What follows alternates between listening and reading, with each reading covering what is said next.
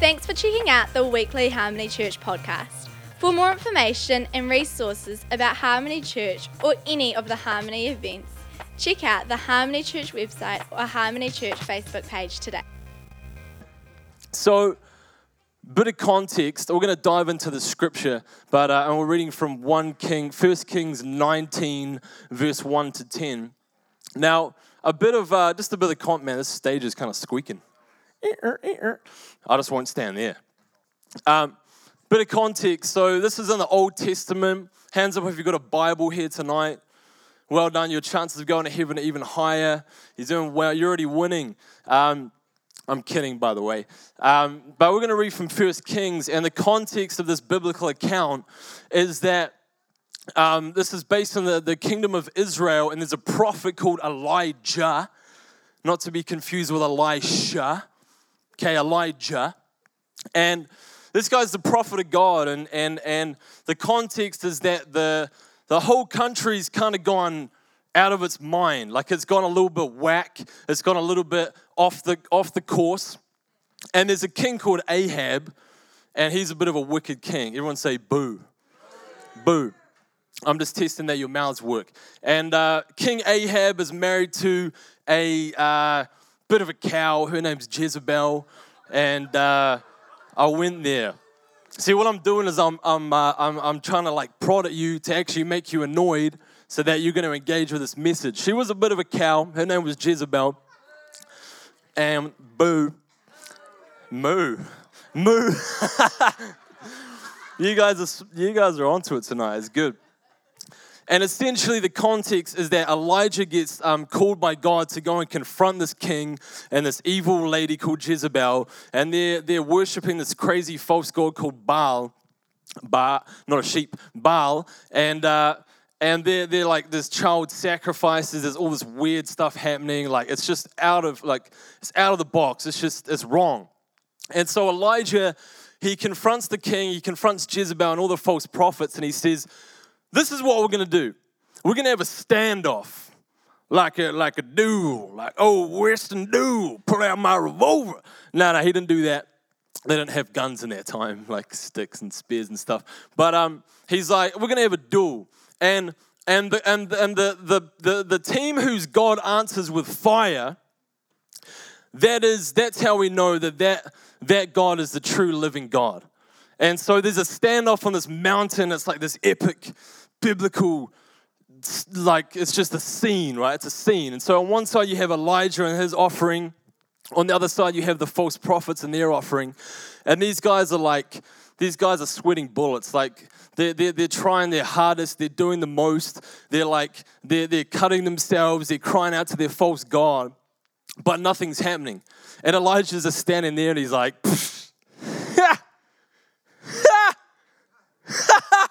he's laughing his head off and he's roasting these guys because he knows that nothing's going to happen. And then the audacity of this man, he pours water over the offering and he prays a simple prayer to God, and the offering's consumed by fire from heaven. And it's this amazing scene. And so in our passage, this happened, we picked this up right after that moment. And so in 1 Kings 19, it's on the screen, we're going to read it together. It goes like this. When Ahab, that's the evil king, boo, right, the evil guy, got home, he told Jezebel, moo, everything Elijah had done, including the way he had killed all the prophets of Baal. So Jezebel's... I like this. So Jezebel sent this message to Elijah. May the gods strike me and even kill me if by this time tomorrow I have not killed you just as I killed them. Elijah was afraid and fled for his life. Fair enough. He went to Beersheba, a town, that's where they drink a lot of beer. No, I'm kidding. A town in Judah, and he left his servant there. Then he went on, this is the key part. He went on alone into the wilderness. Traveling all day. He's gone right into the wilderness. He sat down under a solitary broom tree and prayed that he might die. This is a bit of a picture. Get this. Not only is he alone, he's in the wilderness and he's found a tree that's also alone and he's sitting under the tree. That's a lonely picture right there, right? He's sitting under the solitary broom tree, prayed that he might die. I have had enough, Lord, he said. Take my life, for I am no better than my ancestors who have already died. Then he lay down and slept under the broom tree. He's depressed. But as he was sleeping, an angel touched him on the shoulder and said, well, maybe not the shoulder, but let's just go with that, and told him, get up and eat. He looked around, and there beside his head was some bread baked on hot stones and a jar of water. So he ate and drank and lay down again. First key, never underestimate the power of carbs and a good nap. Okay? I'm preaching to someone tonight, all right? Let's keep reading. Then the angel of the Lord came again and touched him and said, get up and eat some more, or the journey ahead will be too much for you. So he got up, ate and drank. The food gave him enough strength to travel for 40 days and 40 nights. That's a good meal. That is a nice meal. To Mount Sinai, the mountain of God. There he came to a cave where he spent the night. Next verse. The Lord spoke to Elijah, and the Lord said to him, what are you doing here, Elijah? What are you doing here, Elijah? What are you doing here, Elijah?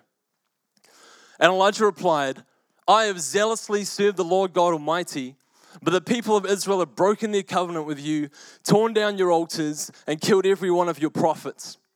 Get this. I am the only one left, and now they're trying to kill me too. So he's alone. He's left his servant. He's fled. He's under the broom tree. He's isolated, and he says, I am the only one left. There's no one else. Is there no one else? It's just me. I'm feeling alone. I'm feeling sorry for myself. They're trying to kill me too. Now, I don't know if you can relate to this account, but I think we all go through seasons in life where if we're not intentional, we can become like Elijah as well. That we can be doing the work, doing the damage, doing the business, but somewhere along the way, we allow ourselves to become isolated and separated and distant. And I remember this time actually when I was in Wellington. I lived in Wellington for 5 years. It's a great city. Weather's not great, but that's okay. And I was doing an internship at a great church up there. And through my second year, man, I could really relate to Elijah's story because I was in a place where I was working hard, I was giving out, I was really giving it my best, but I was isolated. I was living with my youth pastor at the time, and how many people know living with your boss is just an interesting situation? And shout out to the Hockendykes. And there was that dynamic, and I was broke. I didn't have any money, and I didn't have transport, and we lived kind of a wee way out. And so I would just come home from work, and I would just kind of go into my room and just hang out and whatever, just on my own buzz. And this kind of went on for a few months, and so I got to the end of the year, and we had like a bit of a break, and I was so exhausted. Like I needed one of those meals. Like I was feeling so drained, so isolated, so depressed. And I just didn't really know what to do. I had made a commitment to God that I was going to do 3 years of this internship. I was only just through my second. I was like, I don't know if I can do this. Like, I don't know if I have what it takes. Like, I just feel just a bit down, just a bit isolated. And so what happened was I talked to a few people, and I just prayed. I said, God, would you open up a flat? Like, I want to move out of this place where I'm at. Would you open up a flat and just give me some real awesome friends that I can just do life with and journey with? And sure enough, a few weeks later, one of my friends, a spot opened up in his flat, and it was this amazing flat, this apartment just down the road from the beach. And it was great. And we were hanging out, and it was amazing. Like, I was connected to these boys. Like, some of these guys are still like some of my best friends to this day. Yeah. And we made the best memories. How many people have those friends where you're like, you can just sit down and yarn for hours, and you just do stupid stuff, and you act like total weirdos, but it's all good because you're all weirdos without judging each other. And we just made these amazing, amazing, incredible memories. And that year was just one of the best years ever. I still look back on it, I'm like, that was so cool. And the shift happened when in the second year I was isolated, I was depressed, I was alone, I felt like Elijah. The third year, I made one simple decision. And that simple decision changed my whole life. Like, it made my life so much better. That simple decision was that I'm going to start prioritizing and valuing life-giving relationship. I'm not going to allow myself to become isolated. In fact, as a believer, being in isolation is not an option. It's not an option. We need to see the signs before it happens. I was a little bit too late. But I came back into life-giving relationship and my whole life improved. Now, you can go... Oh, there goes the stage. I didn't fart, I promise.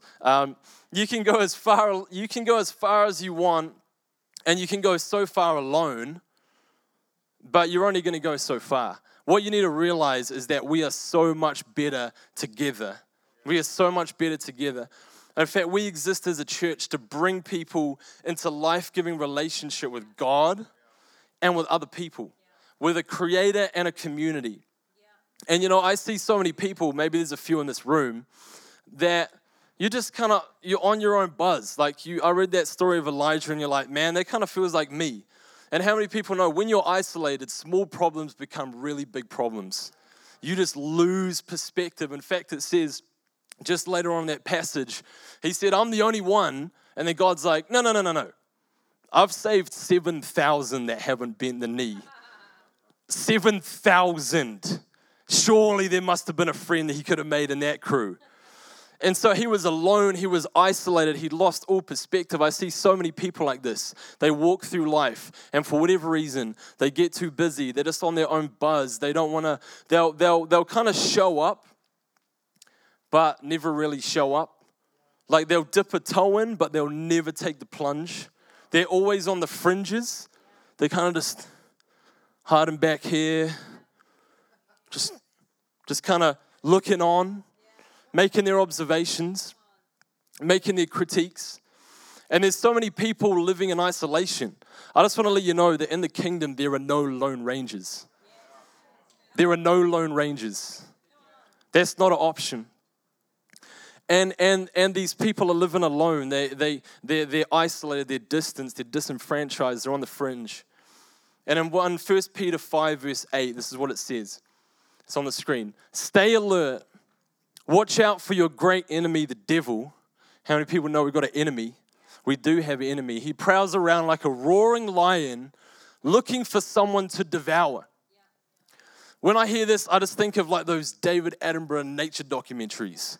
Oh yes, and the lion rears in for the attack, preying on the weak and the isolated cattle and the wildebeest, dragging it to its death. And stop it. You guys are too kind. And if I was a lion, if I was the enemy, if I was the devil, that is exactly the strategy I would take. Because it's easy pickings. The devil can only attack people, really, that are isolated, separated from the pack, on their own buzz. Oh, a watering hole, the pack's gone. Oh, yeah. Unless. Okay. And boom, the lion gets him. And it's so much like that with our lives, is that the lion can devour those that are isolated, those that are disenfranchised for whatever reason, those that are distanced from community. And the quickest way into a life of hopelessness, depression, and emptiness like I experienced for a season is to allow yourself to become isolated, to stop valuing relationships and try go it alone. It doesn't work. It doesn't work. There's nothing more beautiful and more unstoppable and more fulfilling for everyone involved than when believers live in harmony with each other. We are better and we're stronger together. Amen. So in the remaining few minutes that I have, how do we intentionally pursue this life of togetherness instead of independence and isolation? How do we make sure that we never fall into that trap? Well, I believe that the first decision that we must make, if you're taking notes, it's on the screen. The first decision we must make is that we must be people of connection. We have to choose to be people of connection. Connection is the ability to find the middle ground. It's how we relate with other people. True connection happens when two or more people open themselves up and allow themselves to be known. That's risky. To truly know people takes a decision to step out of your self-absorbed bubble, which we often like to reside in, and show a genuine interest in someone else. It's not that hard. I like to say that the playing field of true connection is genuine interest in other people. You're never going to connect if you're in your own world. In the letter to the Philippians, the Apostle Paul writes this, Philippians 2:4. Each of you should look not only to your own interests, but also to the interests of others. That's very simple. That's very powerful. Don't look to your own interests, look to the interests of others. John Maxwell, I just heard a yawn. I need to preach better. Thank you. John Maxwell, the well-known leadership guru, author, and speaker says, connection is all about others. It's all about others. You know, I was speaking to a young lady the other day, and she was kind of looking for a job, trying to get work, couldn't really make it happen. And she's been serving amazingly in our kids' ministry. And I basically just sat down. We said, hey, look, I really want to help you get a job. I really believe that God's got a job for you. And so we're just going to sit down. We're going to look at your CV. And we're going to rejig it, change a few things, make it look pretty. And then you're going to get a job. And so we sat down for maybe half an hour. And I read through it. I was like, I don't really know about this. If I was an employer, I wouldn't be overwhelmed. I wouldn't be like, yo, let's hire this person. Because it was kind of like, this is what I need, this is what I want, this is what I can do, etc. And so what I did is we just sat down, we recrafted the CV. And I said basically this. I said, the quickest and easiest way to get a job is to not think like an employee, is to think like an employer. If you think like an employer, you're going to be saying all the right things. Because you're going to be saying things employers want to hear. What do employers want? They want someone that's reliable, that's trustworthy, that's going to show up, that is capable to do the job.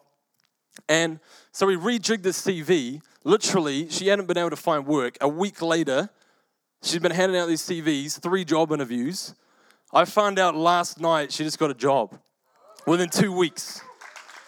2 weeks. And praise God for that, but it's just a very simple shift. It wasn't that she wasn't doing the right thing, it's that she had the wrong approach. So many people come to church or just do life, and they want everyone to be interested in them. This is good. Listen to this. She stopped making it about herself and started making it about other people. This is the fundamental key to building great relationships in business, in ministry, in school, in uni, wherever you are. Make it about the other person. The best conversations that you're ever going to have are when you're trying to be interested instead of interesting. Just try it, man. Start asking questions. I chatted to this dude the other day at this function, and he's like a wealthy business owner. He's like in data science, like different worlds, man. And I just made like a conscious effort. I'm just going to show an interest. I'm just going to ask him about stuff. This guy starts yapping away for like 45 minutes. I can't shut the dude up. Like Jess had to come and grab me and like pull me away because I was like, mean. And he was just beaming. He was so excited about what he was talking about because he was talking about himself. Try to be interested, not just interesting. That's how you make great friendships. We're going to move on. The second decision that we have to make is to be people of consistency. People of consistency. In Hebrews 10:25, this is in the Passion Translation, this is what it says. This is not the time to pull away and neglect meeting together, as some have formed the habit of doing, because we need each other. In fact, we should come together even more frequently, eager to encourage and urge each other onward as we anticipate that day dawning. This is encouraging for me in a number of ways.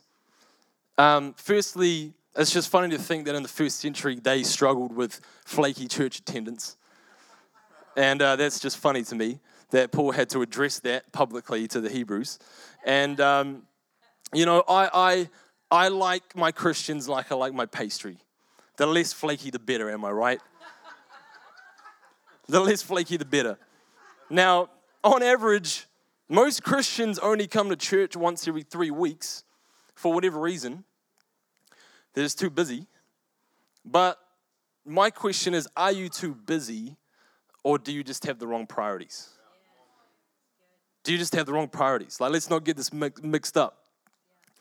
What we prioritize, we're going to make time for. And look, if we want to step into everything that God has for us, we need to master the art of showing up. Even when it's lame, even when it's boring and we didn't get much out of it, let's just show up. You never know what's going to happen in church. We need to be in consistent, life-giving community. It's not about ticking a religious box by attending church. No one's going to hand out a medal because you attended church 50% of the time. This is for you. This is for God. This is for the community. It's about doing life together, contributing to the mission, and allowing yourself to be known. That's going to take consistency. And as the band comes, my final point, we need to be people of collaboration. People of collaboration. You know, the word collaboration comes from two words, collaborare, which means to work together. That's very simple. That sounded really exotic, but it's really simple. Collaborare. Whoa. It's very simple to work together. 1 Corinthians 3:9, we are co-workers with God, and you are God's cultivated garden, the house he is building.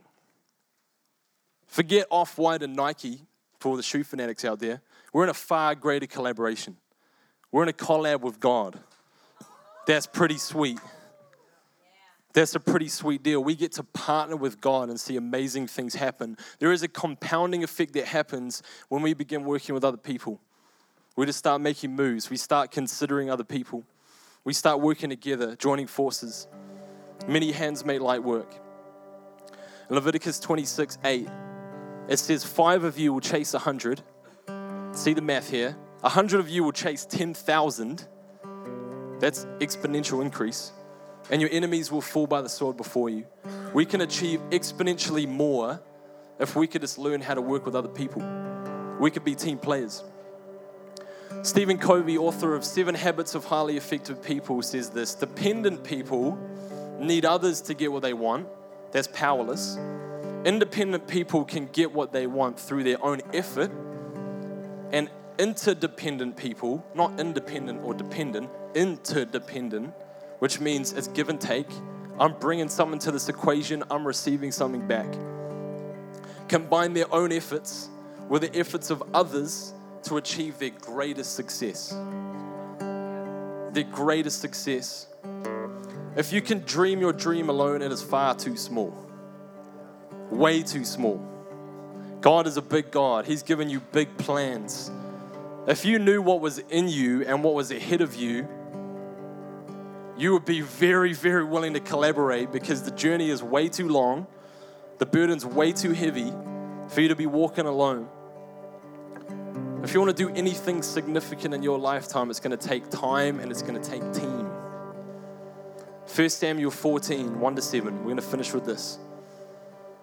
This is the account of Jonathan. I think it's on the screen here. One day, Jonathan, son of Saul, said to his young armor bearers, "Come, let's go over to the Philistine outpost on the other side." But he didn't tell his father. He didn't tell daddy. Saul was staying on the outskirts of Gibeah under a pomegranate tree in Migron. A lot of interesting names here. With him were about 600 men, among whom was Ahijah, who was wearing an ephod, who was son of Ichabod's brother Ahitub. Man, this is a mouthful. I'm doing well. Son of Phinehas, the son of Eli, the Lord's priest in Shiloh. No one was aware that Jonathan had left. On each side of the pass that Jonathan intended to cross to reach the Philistine outpost was a cliff. One was called Bozez, the other Sennar. One cliff stood to the north, the other to the south. Let's go to the next verse. Jonathan said to his young armor bearer, "Come, let's go over to the outpost of those uncircumcised men. Perhaps the Lord will act on our behalf. Nothing can hinder the Lord from saving, whether by many or by few." This is the clincher. You know, this right here, I believe, is the catch cry of someone who's willing to collaborate. Someone who's willing to get behind someone else. Someone who's willing to put his own agenda to the side for the greater good. This is what his armor bearer says. He says, "Go ahead." He says, "Do all that you have in mind. Go ahead, I am with you, heart and soul. I'm with you, heart and soul. What he could have said was, this is a dumb plan. You're an idiot, Jonathan. What are you doing? You're trying to go over the pass, climb a cliff, you're undefended, you're probably going to die. He doesn't say that. He doesn't err on the side of criticism, he errs on the side of faith. And he says, you know what? Go ahead, I'm with you, heart and soul. And you know what? If we actually want to make a difference in this city, if we actually want to do something of significance and actually bring about the change that needs to happen, not just should happen or could happen, but must happen, we need to begin to collaborate. We need to begin to collaborate. Too many people are sitting back here and going, I'm sort of with you, but I got no skin in the game. I'm just going to kind of criticize and add my 2 cents, but good luck to you. When Gideon and Catherine say, like, we're going to bring revival to a city, we have lost our right to stand back here and criticize what God's doing. Come on, I'm a bit excited about this. We have lost the right to criticize what God's doing, but instead say, I'm going to collaborate. I'm not going to criticize, I'm going to collaborate. If your criticism is beyond your level of contribution, you've gone too far.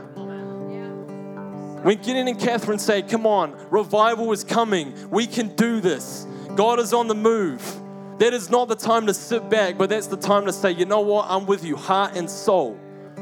Heart and soul. Are you guys excited about that tonight? Come on, why don't we stand to our feet? Why don't we stand to our feet? Thank you, Jesus. Come on, there's a city that needs you, all of us, and a lot more. There's a city that needs you. There's a city that needs me. We need to begin to work together. We're so much better together. So much better together. Elijah wished he knew it when he got stuck in that cave. Tonight you might feel like you're in a bit of a cave, emotionally, mentally, psychologically, spiritually. But there's an invitation to do life together, to reject isolation and come into a place of belonging, come into a place of connection, consistency, collaboration. I really believe that the greatest move of God is just around the corner. And we can either stand back and watch or we can participate and experience it. So what I want to do right now is just to be real cute. I just love everyone to just link shoulders, link arms with the person next to you. And I'm just going to pray for you guys. Because I really believe this is a critical moment. I know it's a bit awkward, but come on. And then it's like whose arm goes over, who under... work with me. Well, I'm going to pray for you guys, and then we're going to sing the song of worship just a few times, because I believe that we are so much better together. I believe we're so much stronger together. I believe that we can do so much more when we lock arms, when we lock shields and say, you know what, I got your back. You got mine, I got yours, you got mine too. Let's do this thing. So I'm just going to pray for all of us right now. Thank you, Jesus. Thank you, Jesus. Thank you, Jesus. God, I just thank you for this incredible family that you died for. That you died for your church. That Christ in his fullness is head plus body, not just head, as body as well. We need the whole community. We can't be on our own buzz, and we don't want to, Lord God. And so I just pray, Holy Spirit, that you would just stir in people's hearts a fresh desire to do life with each other, a fresh desire to find belonging, a fresh desire to work together, to put aside the ego, and in humility serve each other. And so I just declare right now, we're knitting together, Lord God, of this community. I pray for all the people that are going to come through these doors into this community over the next few months, many, that they would find a place of belonging, they would find a place of connection, that we would be consistent people, that we'd be committed, and that we'll be able to collaborate, Lord God, to see your will done in this city, Lord God, and wherever we go. Thank you, Jesus.